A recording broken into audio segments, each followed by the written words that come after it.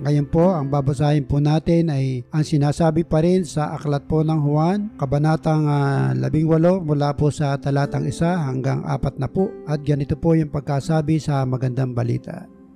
Pagkatapos ng panalangin ito, umalis si Jesus kasama ang kanyang mga alagad. Pumunta sila sa ibayo ng batis ng Kidron at pumasok sa isang halamanan doon.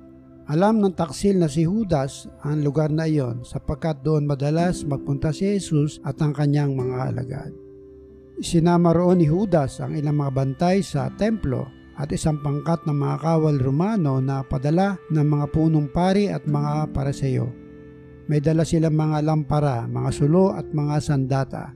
Alam ni Jesus ang lahat ng mangyayari sa kanya kaya't sila ay sinalubong niya at tinanong, "Sino ang hinahanap ninyo?"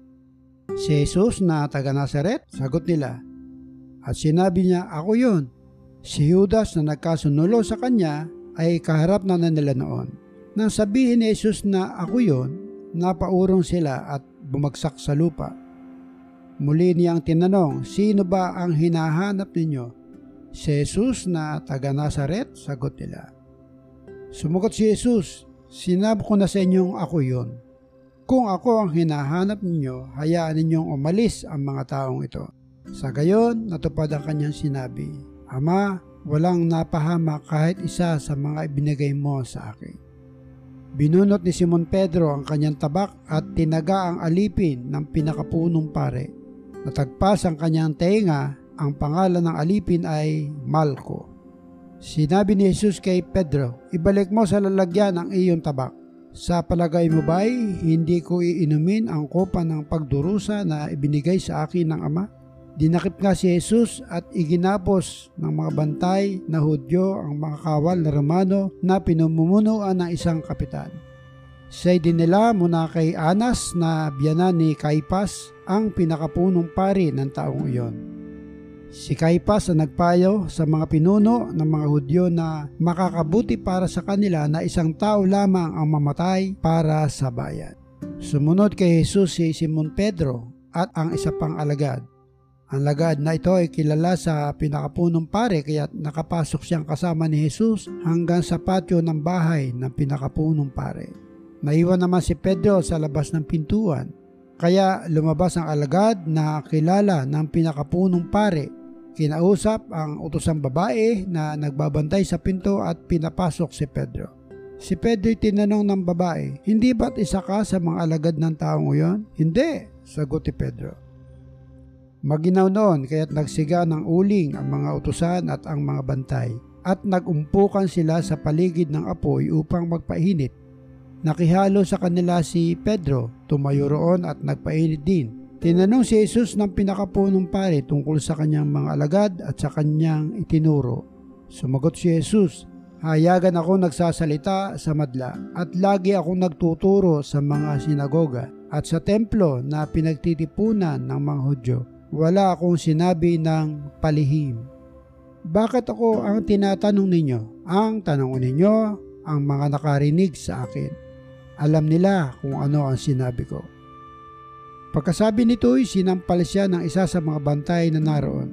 "Ganyan ba ang pagsagot sa pinakapunong pare?" tanong niya. Sumagot si Jesus, "Kung may sinabi akong masama, patunayan mo.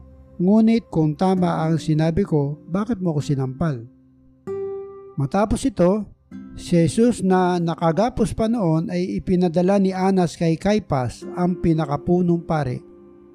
Habang nagaganap ito, si Simon Pedro ay nakatayo at nagpapainit pa rin sa tabi ng apoy.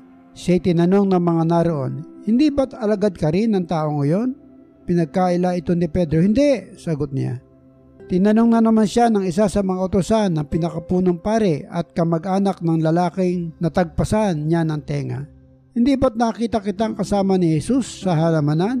Muling ikinaila ito ni Pedro at agad na tumilawok ang manok. Maaga pa nang dalhin si Jesus sa palasyo ng gobernador mula sa bahay ni Caiphas. Hindi pumasok ang mga pinuno ng mga Hudyo sa palasyo upang sila'y huwag maituring na di karapat-dapat kumain ng hapunang Pampaskwa. Kaya't si Pilato ay lumabas sa palasyo at tinanong sila, "Ano ang paratang ninyo laban sa taong ito?" Sila'y sumagot, hindi po namin siya dadalhin sa inyo kung hindi siya gumawa ng masama. Sinabi sa kanila ni Pilato, kayo na ang bahala sa kanya. Hatulan ninyo siya ayon sa inyong batas. Subalit sumagot ang mga Hudyo, hindi pinapahintulot sa aming umatol ng kamatayan kanino man. Sa gayon natupad ang sinabi ni Jesus nang ipahiwatig niya kung sa anong paraan siya mamamatay. Si Pilato ay pumasok uli sa palasyo at ipinatawag si Jesus. Ikaw ba ang hari ng mga Hudyo? Tanong niya. Sumagot si Jesus, galing ba sa sarili mo ang tanong na yan o may ibang nagsabi sa iyo tungkol sa akin? Tugon ni Pilato, sa tingin mo ba'y Hudyo ako?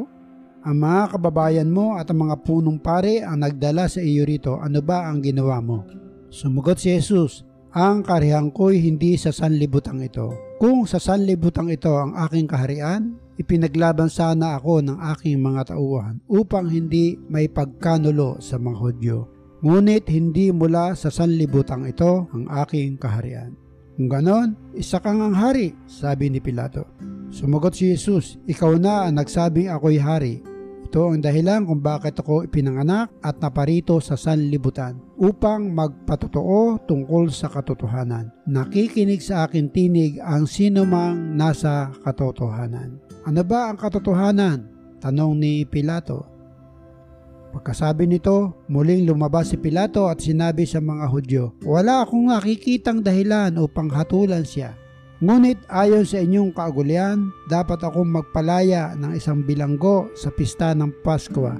Ibig ba ninyong palayain ko ang hari ng mga Hudyo? Hindi, sigaw nila. Hindi siya kundi si Barabas. Si Barabas ay isang tulisan.